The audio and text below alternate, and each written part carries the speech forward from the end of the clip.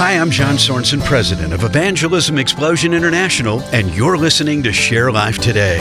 I don't believe in God. Have you ever heard that before? Maybe from a close friend or a family member. You see, the more we share our faith, the more likely we are to encounter an objection or a tough question.